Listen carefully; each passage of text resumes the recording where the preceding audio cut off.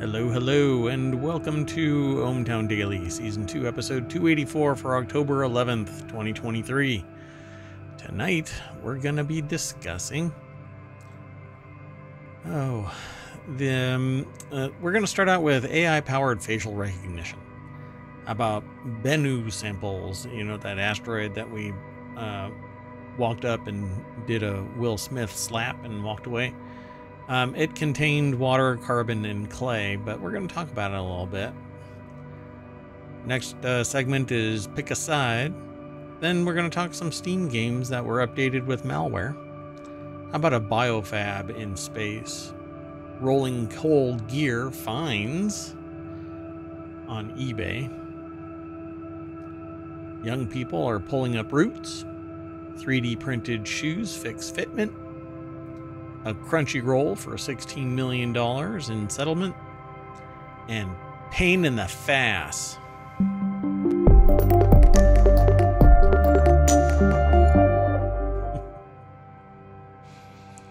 PFAS, pain in the fass.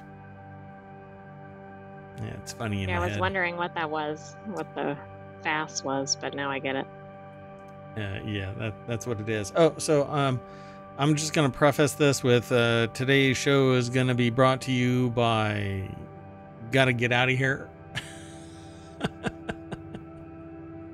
Gotta Get Out of Here brand shoes and tires, because I forgot what day today is, and I need to run out and do a couple things. So if you want a fast show, tonight is going to be the fast show. I wonder how popular it would be. Do you really... Okay, so all of you out there who are downloading the podcast and listening to it on YouTube and listening to the VOD here on Twitch, would you rather have a really quick show of 10 articles or long form hanging out, chatting and stuff like that?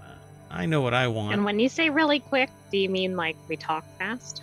Yeah, really fast. Turn an hour show into 15 minutes. It's not even...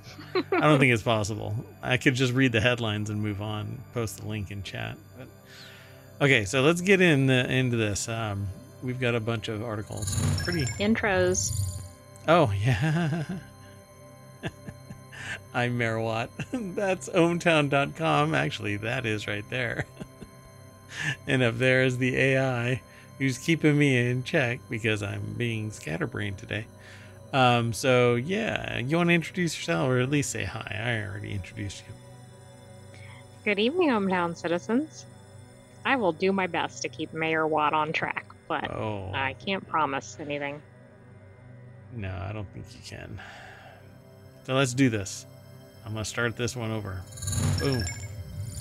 First article's over in ohmTown Daily. Facial recognition tech again fingers the wrong person for the job.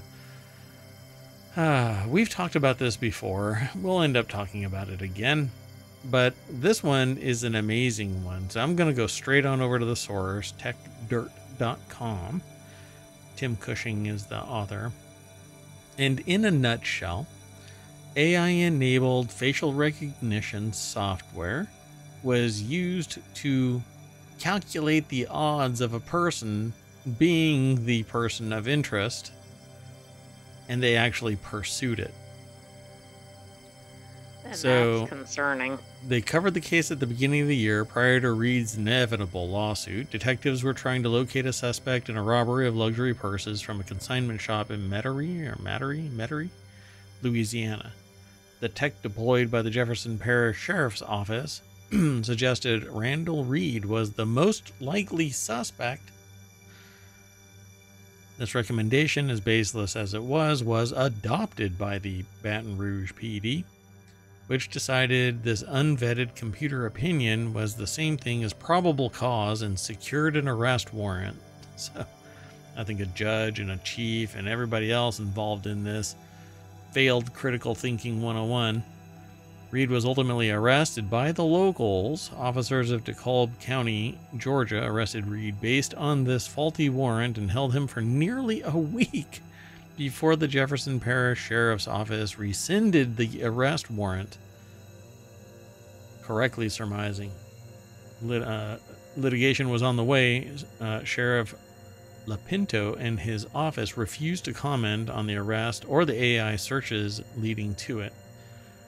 Yeah, there's more to this, but let's just say what they did is what amounts to pre-crime. Exactly, Minority Report. Yeah, and unironically, I guess you could say they were the Minority Report. It literally was a report that said that this person was the person of interest, and they got a warrant on it, and then they acted on it. So I said that I wasn't gonna soapbox about this, but for crying out loud, when are we going to not take immediate steps based on faulty data from an AI, where when you look left or right, AI spews bullshit? It's just garbage, unless it's generative in the terms of creating art or music or writing. And even in all of those cases, you have to parse it to make sure that it doesn't have 16 fingers and say the incorrect and improper words, and the music doesn't sound like crap. All of it takes a human to finesse it into. And so yesterday we talked about it, that basically when you use AI to generate something, if you use it for a report that's actionable in law enforcement, you're making a fatal mistake. It should cost you your job. That's how bad it is in terms of utilizing it for law enforcement, punitive purposes. For creative, fine. But as I said then, and then very interestingly, I was at a fellow streamer's channel last night, Dunkstar. I hang out there, lurk and stuff pretty much every night. But the what they ended up talking about was what we were talking about, and the fact that he said exactly what I said, which is, and I'll summarize using my own words. Using AI for any purpose is an exercise in basically capitulating. It's compromise. It's an exercise in compromise, because it generates a bunch of garbage and you have to go, yeah, it's okay. But if I want something, and I cannot believe just how matter of fact Dunkstar said it, just like I'm saying it, and I had said it yesterday too. If you want something that is exactly correct, you have to work with other humans. This costs a person their freedom for an extended period of time. Yeah, it's really astounding. I mean, and it looks like some very basic fact checking would have eliminated this. Yeah. The person wasn't even in the state when the incident occurred. Yeah. So the lawsuit suggests that the tech used by the sheriff's office was none other than the ultra infamous Clearview AI, the facial recognition tech company so morally bankrupt that even other purveyors of this questionable tech are unwilling to associate themselves with it, according to this article. That insinuation is drawn from purchase orders and invoices secured from the JPSO, which show that the sheriff's office also entered a contract with Clearview in 2019. Yeah. I mean, we see that AI isn't even ready to do things like make travel plans. So, right. Are we really sure we're at the stage for that? No, we're not. We can't. We absolutely cannot use AI for anything. And there are people that are using it for financial manipulation, right? They're basically using it to trade stocks and stuff like that, or predict financial outcomes. And right. That is largely just maybe a weighted average, and they're doing it. The AI is doing what a human would do, except now a person doesn't have to sit there and do it. So even that risk is risky if something else out of band happens. So, okay, I won't spend a lot of time on this. But there's a lawsuit that's underway. I think it's going right now still, right? Yeah. I think so. Yeah, because that's it right there. So I don't know when it was filed. 9/8/2023. Oh, yeah. So we'll keep an eye on it and we'll end up talking about it. So let's keep on going. The next article is over in Mobile. NASA asteroid sample contains life-critical water and carbon. It also had clay and iron. A sample collected is this from the event today? Yes. Here, let's just go over to the source.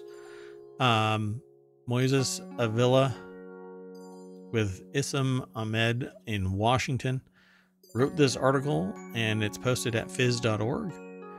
I watched this event. I actually started watching it right when they started to unpack the evidence, or I should say the samples. But what they haven't done is actually cracked the inner container. This is all from the outside. This is stuff that was captured between the sampling device and the protective jacket around it. Okay. So, and they're sifting through this with a fine-tooth comb, so much so that they haven't even cracked the inner container. So we don't even know what's inside OSIRIS-REx, the actual, and they kept on using a particular turn of phrase in here. So are they going to do another reveal for the rest of it, or we don't know yet? I'm sure they will. See, so what in here, here, I'll do it like this. In here is the actual container. This is the outer casement, and this is the debris that just got trapped inside. So they haven't even actually opened it up, at least based on the interview that was taking place, the question and answer period with a bunch of students and a bunch of reporters. So they say something around 5.4 grams or 250. Wait. The amount collected at an estimated 250 grams is 6 times what they expected that they would get. So they are hoping to have quite a bit of stuff. I guess that's good. More stuff to look through. That's right.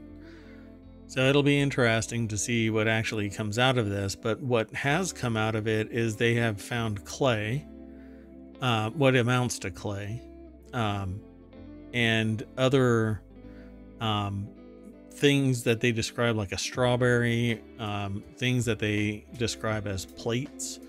But this fibrous material that they describe as clay strands trap water in them. So they believe that there's water in them. And then the sample that's inside, that's still sealed, will be even more immaculate because it is protected in situ inside this container.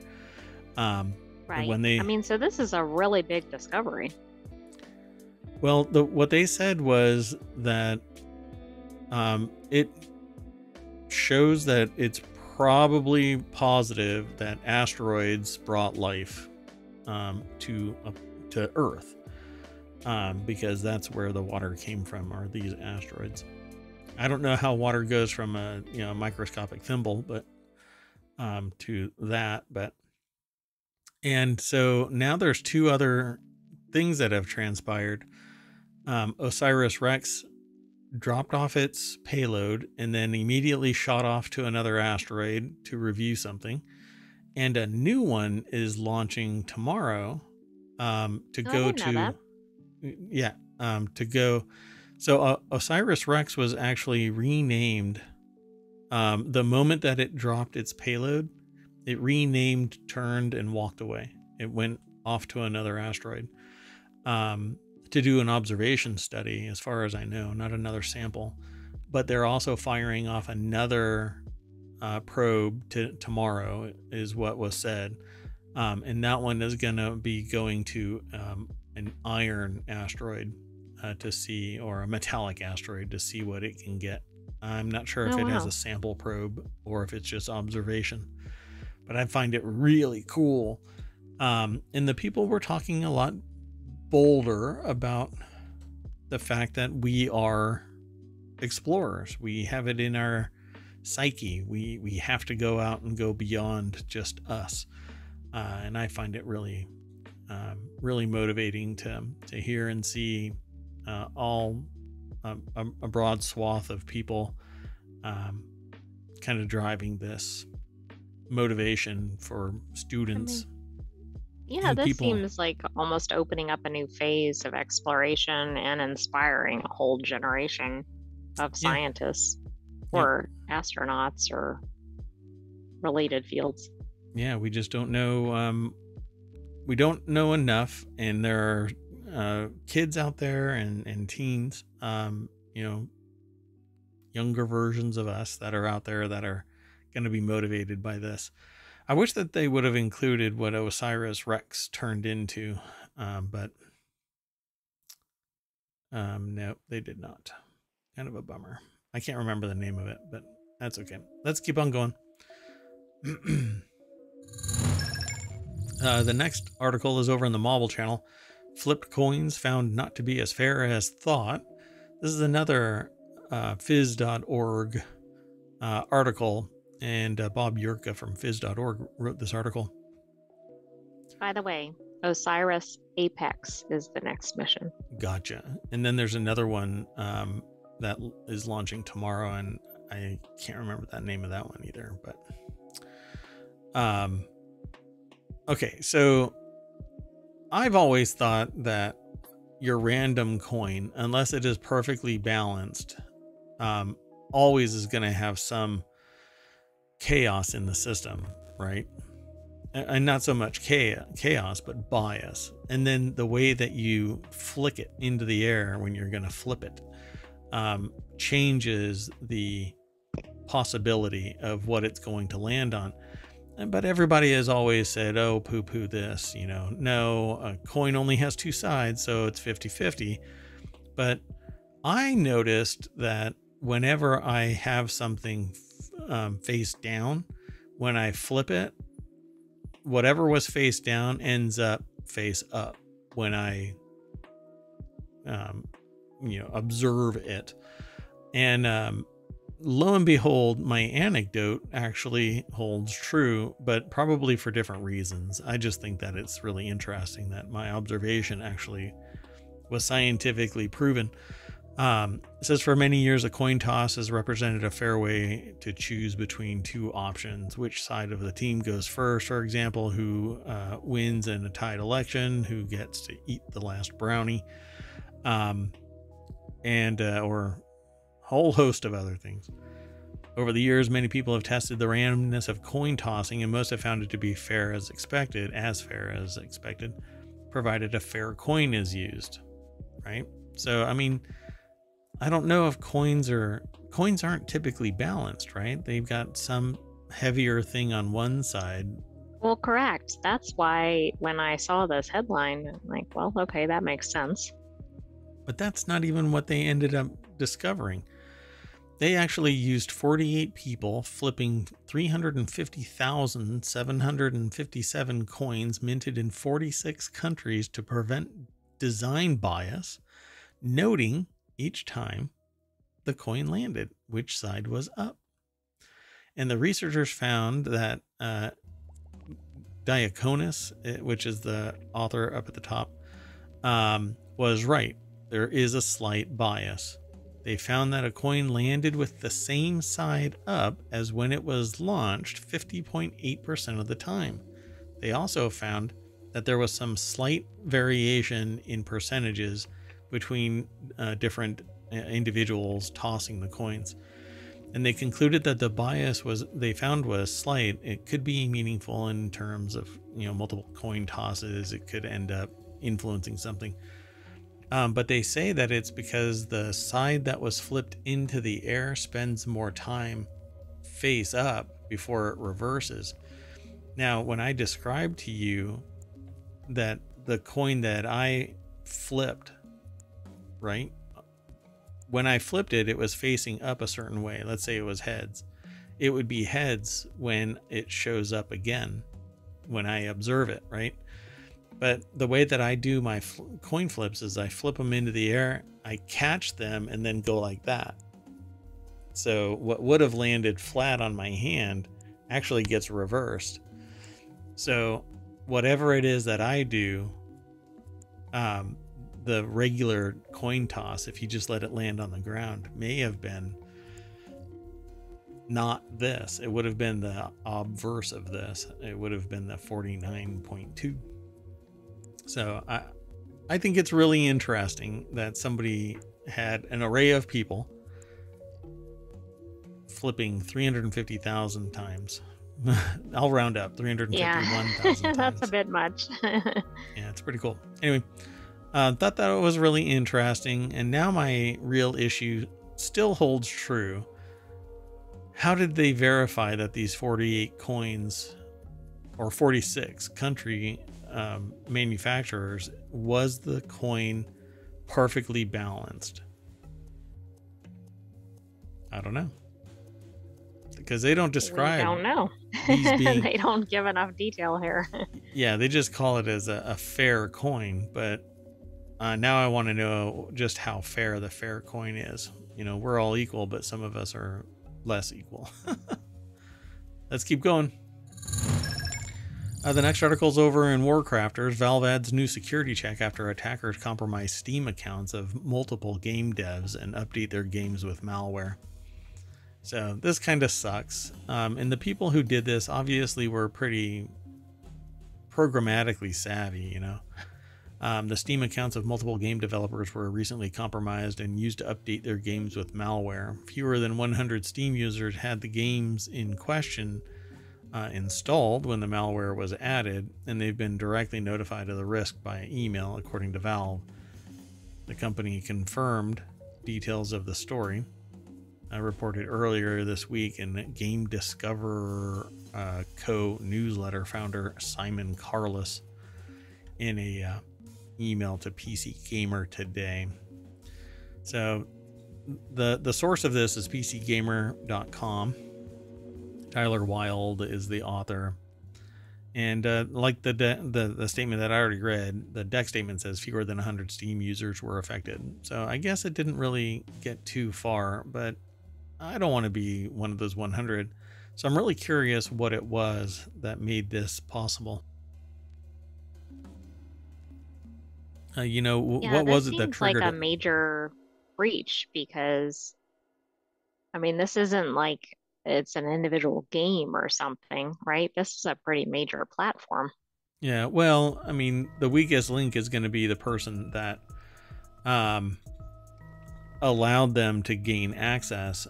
Now, it may have been a phishing attempt that allowed them, or it may have been something else, a brute force or something. I don't know.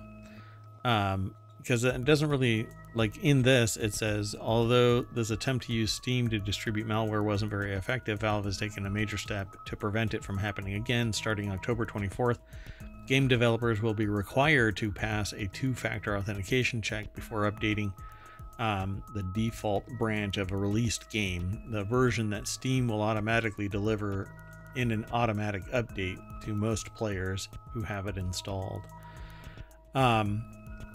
So I'm not sure exactly how it happened. An SMS text message will be the only way to receive the two-factor code. So Steam partners must register a phone number to be used anytime they want to update their game's main release version. Yeah. Particularly sophisticated people can clone phones. So I think that might great. Just exacerbate the issue.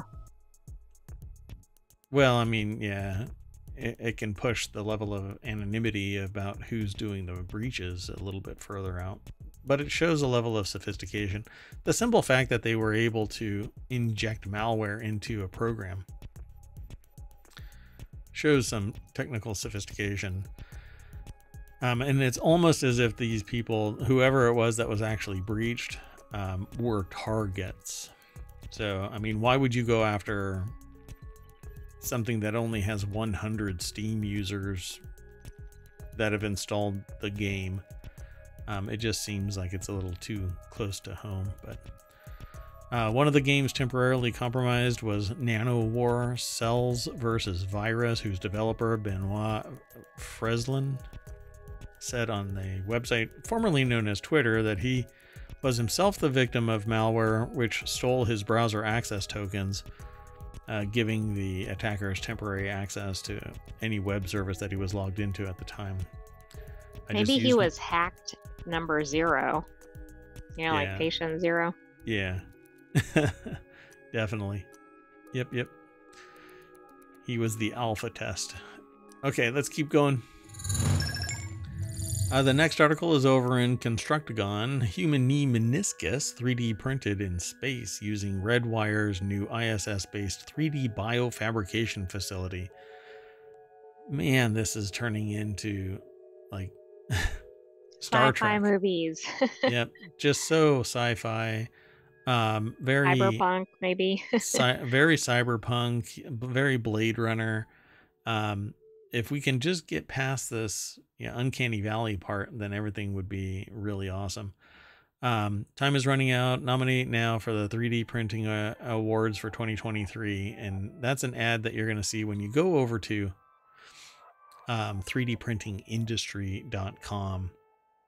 The little snippet is a little bit longer, but I wanted to go straight over to the source. Alex Tyrer Jones is the author of this article, and they talk about this biofabrication facility that's up in the ISS, and it 3D printed a knee meniscus, returned to Earth on board SpaceX's Crew 6 mission last month for further analysis following successful 3D print operations in July. The achievement is said to unlock improvement for treatments of meniscal injuries in space, such as the most common injuries for U.S. service members. Interesting. So it says that it's a groundbreaking milestone with significant implications for human health, demonstrating the ability to successfully print complex tissue such as the meniscus is a major leap forward toward the development of a repeatable microgravity manufacturing process. I didn't even know they 3D printed this on Earth. Well, gravity takes its toll, and so things end up being flatter. But in low gravity or zero gravity, you can actually create like a foam, and it is stable because there's no downward pressure. It doesn't become oblong or anything. So they can create things there that they can't even create on Earth. Correct. Yep. Once 3D printed, once 3D bioprinted, the meniscus was cultured on the ISS for 14 days in Redwire's Advanced Space Experiment Processor, or ADSEP. The ADSEP is a fully automated multi-use facility used to conduct a range of life and physical science research and small batch production on board the ISS. I think it's pretty amazing stuff. And I suppose like once it is solidified, once it has cured in space, you can bring it back down and it doesn't collapse like so much souffle. So this is astronaut Christina Koch, maybe, I don't know, operating the 3D BFF. The Best Friends Forever bioprinter. That's probably not what BFF means. On board the ISS. Okay, well, all kinds of stuff. This is one of the things that we talked about before. Heart on a Chip was 3D printed on the ISS as part of the Astrocardia project. We talked about that earlier this year. I cannot imagine the price for this. This is not going to be something where you're like, hey, I need a new meniscus for whatever, and your insurance is like, yeah, sure, we'll order one from the ISS. Well, right. And I'm thinking that the pricing is going to include things like the infrastructure for this. Like, are we paying for oxygen for the astronauts running the And it's going to be the 3D print or whatever? Yeah, and you're going to pay for they have to do the recovery pricing, right? So all the money that they've already sunk into this, they're going to try and get back. So I can imagine that this one, let's say you need it, that one operation is going to be like $25 million. Right. It might be okay after the first one, but the first one's going to be really ridiculous. And you don't necessarily want to be the first one, right? Because that's the one where they No. find out all kinds of stuff. Where right? You want to be like, hey, how many of these have you done? Oh, wait, you've just learned this yesterday? Well, we just got it from space, so you're the first. Yeah, I don't know. If it saves my life, sure. Okay, let's keep going. The next article is over in Hatch Ideas. DOJ sues eBay for selling rolling coal devices. Fines could hit $2 billion. Well, I hope it's all going back into like environmental remediation or something. Yeah. So Rebecca Picciotto, I think is their name. Picciotto. Anyway, it's a cool name. The devices are designed so that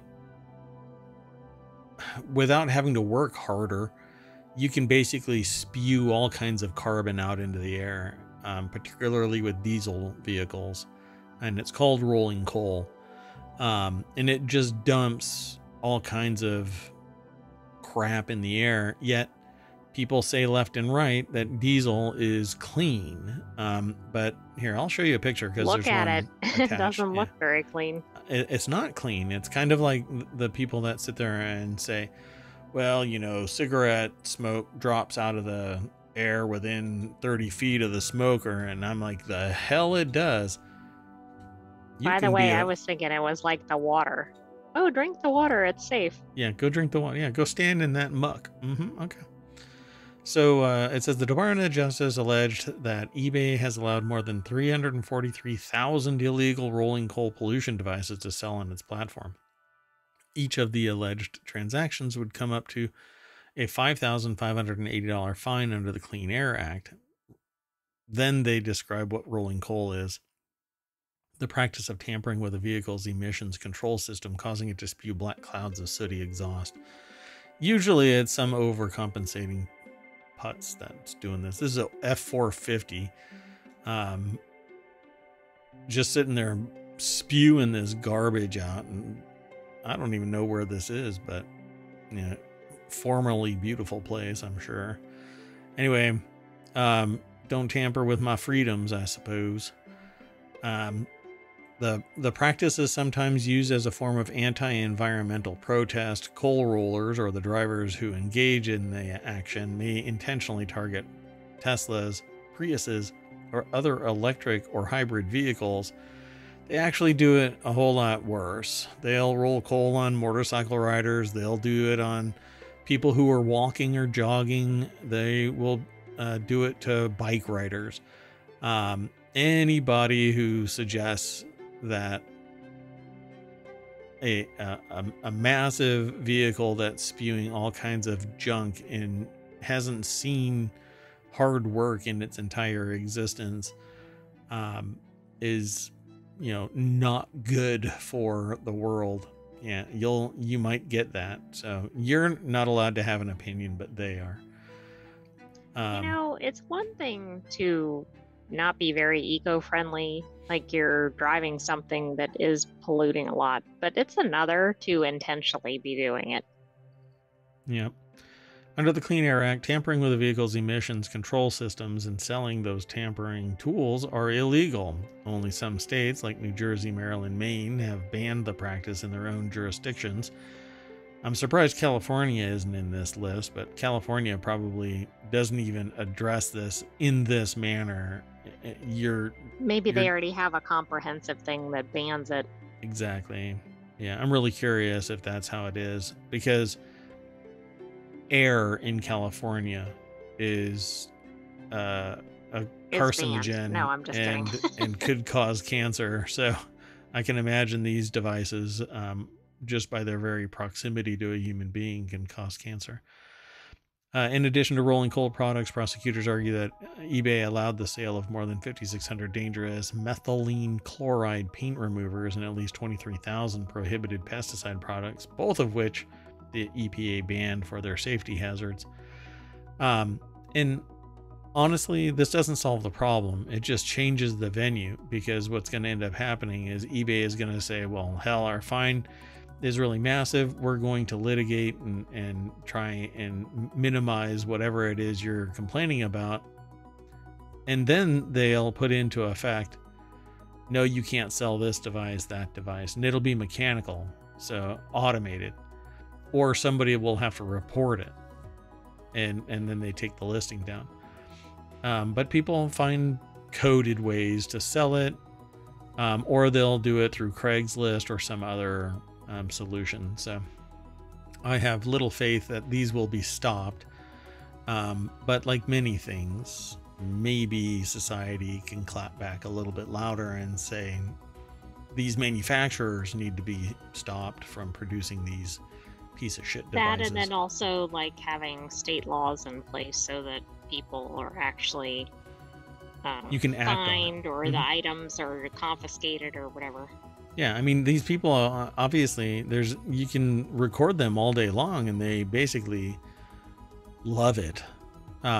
So use the evidence and send it to the DA, and the DA can take them down for spewing this garbage. I mean, it should be a crime to do this crap. So anyway, let's keep on going. There is no purpose for that stuff. So the next article is over in Technology Today. America's farmers are getting older and young people aren't rushing to join them. We've talked about this from time to time, but this is one of the few articles that actually is reporting on what we have observed anecdotally and through interviews. We've spoken to people that own farms or have owned land that once was farms, and as the parents aged, the farm slowed down, stopped, and went barren, basically. And the kids either sold it or just stopped engaging, went and got, quote unquote, conventional jobs, as if farming is not a conventional job. If you want a conventional job, farming is pretty much it, because it is, you can feasibly do that one thing day in, day out and survive in perpetuity. It's probably one of the few things that almost guarantees that. Yeah, exactly. I mean, I work with computers, technology all the time, but none of that can feed me directly.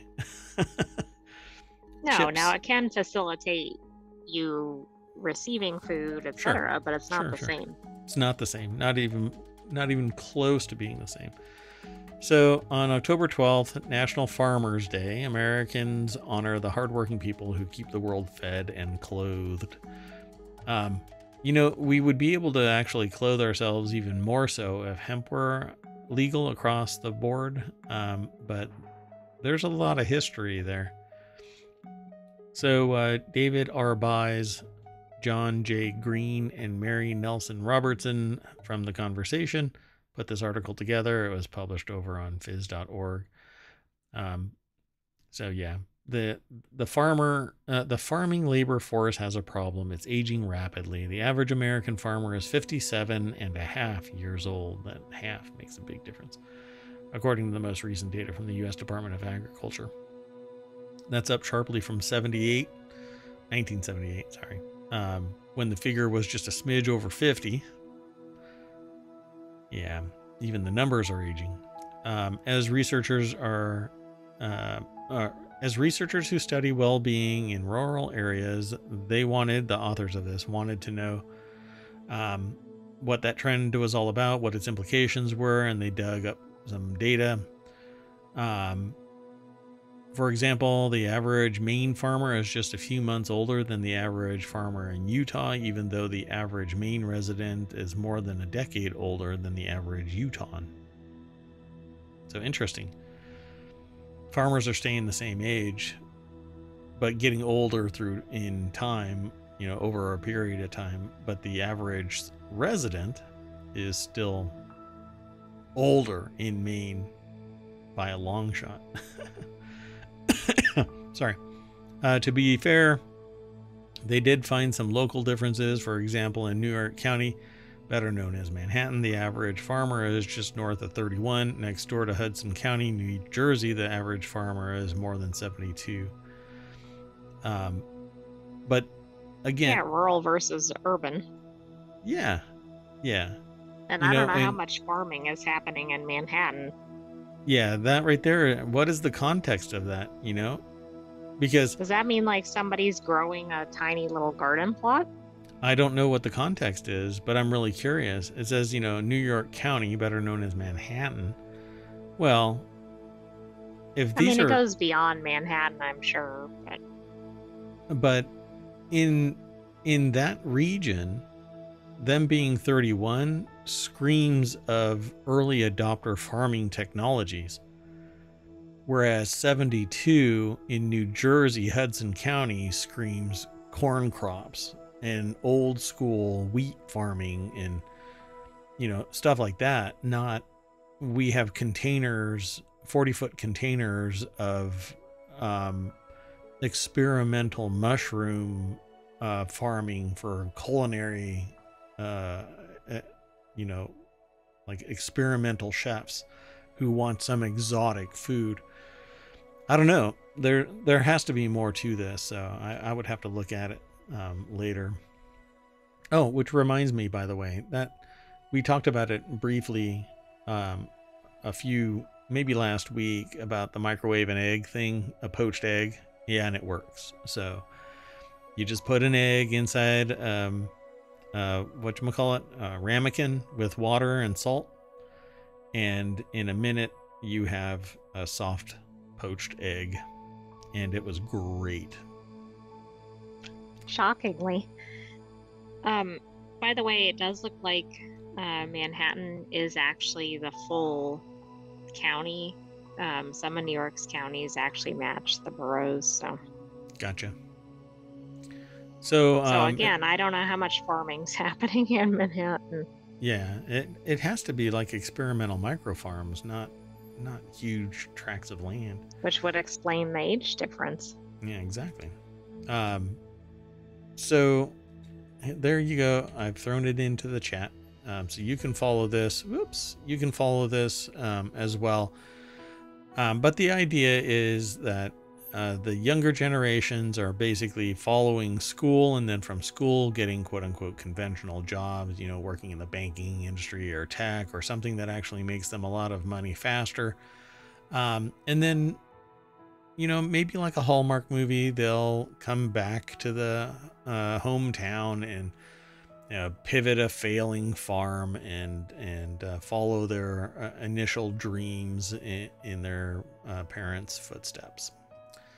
What was it? The blueberry farm? Is that what's the one about the blueberry farm? Oh, from Hallmark, the Irresistible Blueberry Farm. There you go. The Irresistible Blueberry Farm. That's what everybody is going to be doing, folks.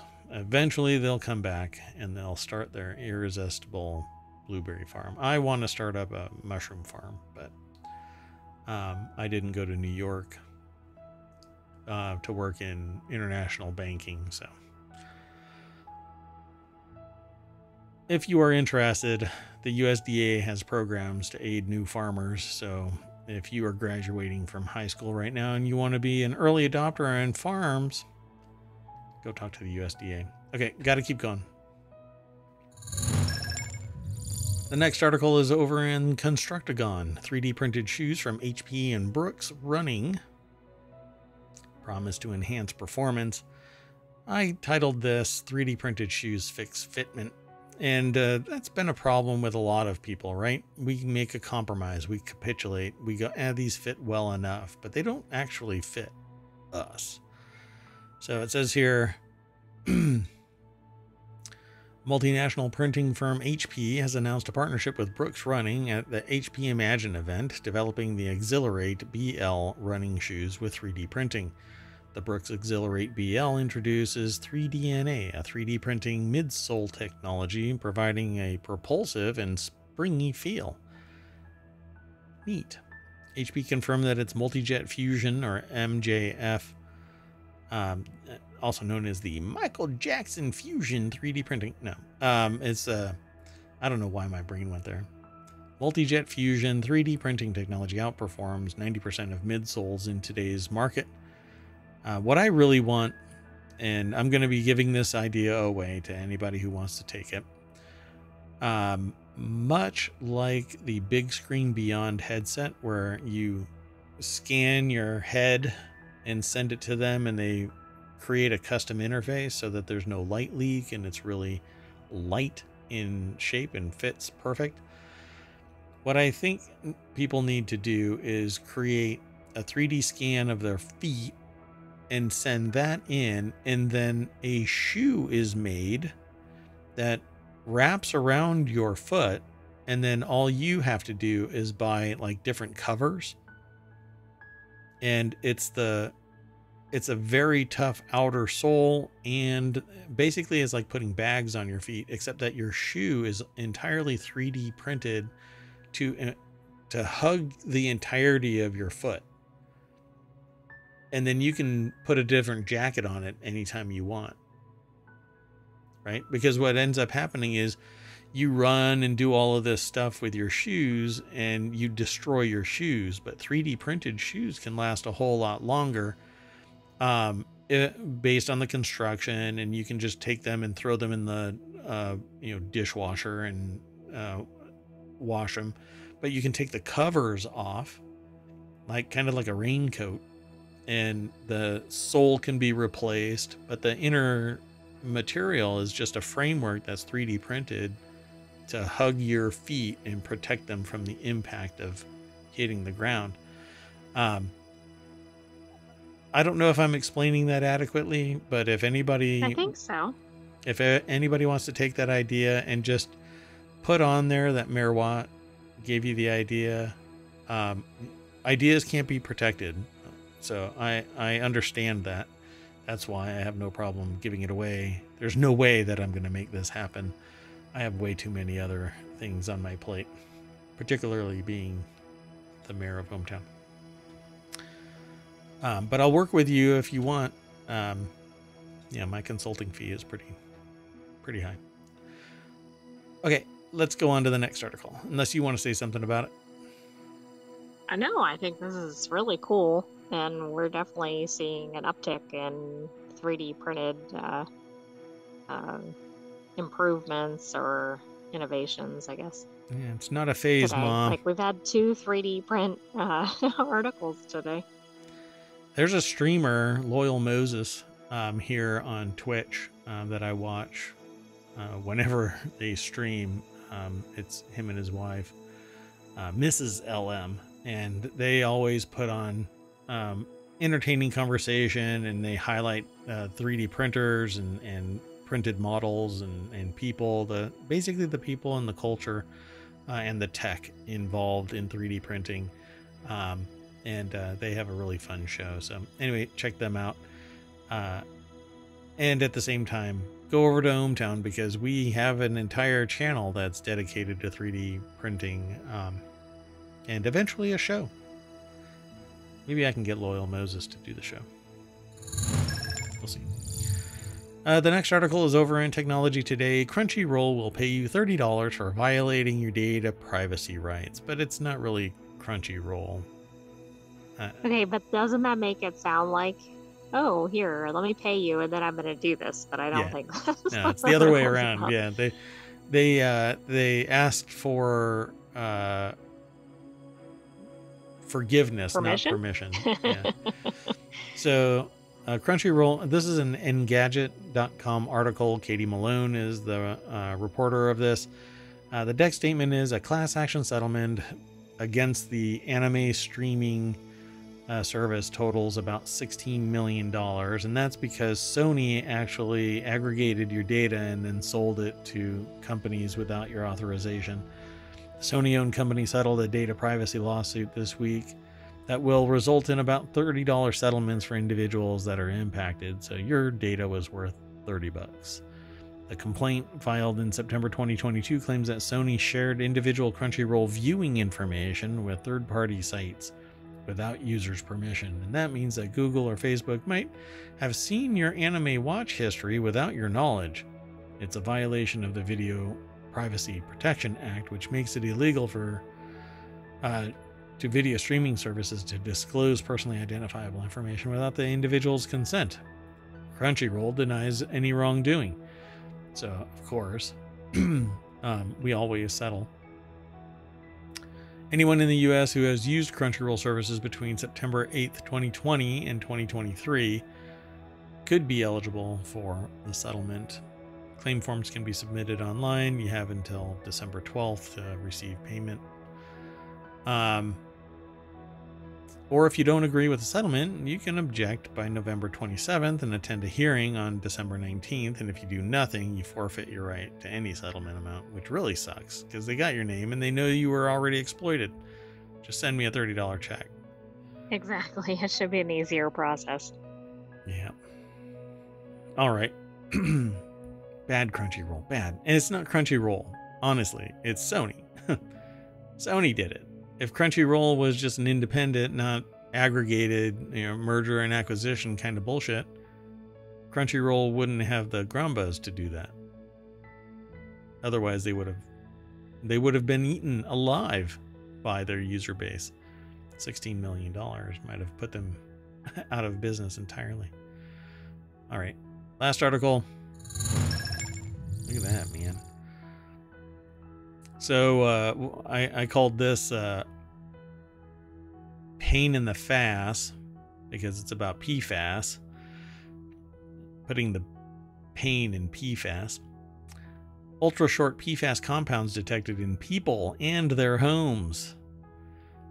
Per and polyfluoroalkyl substances, or PFAS, have become ubiquitous throughout the environment, and increasing evidence has demonstrated their deleterious effects. I love this writing so far.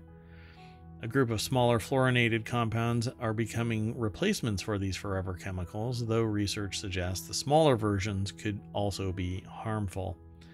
So the article is over at phys.org. The American Chemical Society put this article together. I don't know how is the American Chemical Society on our side? That's weird. I don't know. So a new study in environmental science and technology reports that these levels of these substances in many indoor and human samples are similar to those higher than those of legacy PFAS, though PFAS have been widely used in consumer goods, including food packaging, period products, toilet paper. Some governments are beginning to regulate their use. The most By common the way, it's a scientific society, so it's not necessarily somebody trying to say use more chemicals. Or don't. It's just reporting the data. Research, etc. Mm-hmm. Peel back the layers of the onion. Oh, look, it's aliens. The most common are PFOs and PFOA. That's like the PFOA and after. You get in the pool. You go pee before you get in the pool, not after. Never mind. Anyway, I don't know where I was going with any of that. Y'all aren't seeing it, but I'm getting an error message from the from the sentient Quite a large AI. error message. Yeah, well, they're not all gems. I just tell them. See, now, all of you out there that are listening to this, you want to come and hang out. It's every day, 8 p.m. Come and hang out right here on Twitch. I might start streaming over on YouTube as well, but Yeah, YouTube acts weird about the videos. Live doesn't count for anything. It doesn't show up in search results. It doesn't show up in discoverability. And it doesn't but there's even... not a lot of incentive to do it live over there. Yeah, I don't know. Maybe it's just me. And it's separate from my other uploads, like wholly separate. So it's weird management. Anyway, back to the PFAS. These short chain PFAAs containing fewer than 8 carbons and ultra short chain PFAAs with just 2 or 3 carbon atoms have been thought to be suitable replacements for PFOS and PFOA.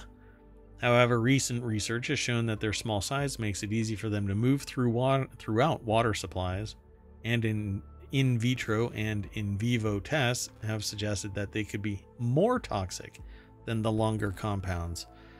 So Amina Salamova and Guomao Zhang and Stephanie Eck wanted to see if ultra-short PFAAs are accumulating in homes and in human bodies and understand how they might be getting there. Over 300 samples of dust, drinking water, serum, and urine were collected from 81 people, hopefully voluntarily. Hopefully the dust wasn't from the people. They don't say the ages. Anyway, and their homes in the U.S. then analyzed for 47 different PFAAs and their precursors. My God, 47?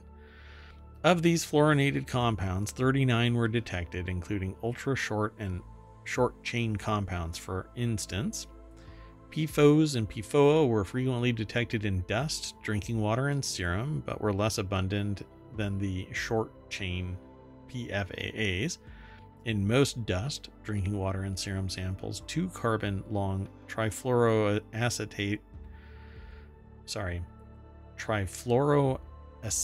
acid was the most predominant PFAA, often followed by 3 carbon long perfluoropropanoic acid. Wow, I'll get there. Good job. That was challenging.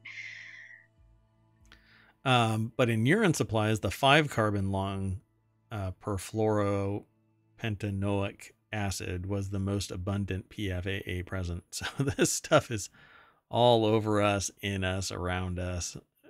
You're soaking in it. We're just awash with PFAS. And according to their research, the shorter chains, which were supposedly going to be the cure, could be more carcinogenic. But on a positive note, down near the bottom, where there were houses that had carpets that were vacuumed regularly or didn't have carpets, they had substantially lower levels of PFAAs. Right. So there you go, folks. Now you have a reason to clean your house. Or go hardwood if you can afford it. Yeah. And yeah, they know what it's worth, so it's expensive. All right, folks, that is it. We have gone through all 10 of our articles. And we always bring you back to the front. Click on the Main Street welcome sign, and you get a whole bunch of news. We won't go through it all today for tomorrow's thing. Wait. What? But just one. What? Amazon's worst deal of Prime Day. Get 1% off a Hermes Birkin bag. Those are very expensive, so I can imagine that's not really a great deal. 1%, $5. Off of like a multi-$1,000 bag. Oh yeah, so it's like 50 cents off. Exactly. You'll have I to just click thought that was a funny headline. You'll have to follow that link. We won't do it, but we'll include it for tomorrow's show, just because. Remarkable video shows a false killer whale twisting and twirling in front of divers. The species is known to socialize with humans, even bringing them large fish. It's like the false killer whale is the bloodhound of the sea, or the Eddie dog of the sea. Right, a Jack Russell Terrier. Yep. All right, folks, that is it. We're done for the day. I am Merwat. That is ohmtown.com, and up there is the sentient AI that tried to keep me in check, but I don't know. We'll see. Good night, ohmTown citizens. We will see you tomorrow at 8 p.m. Eastern. Bye-bye.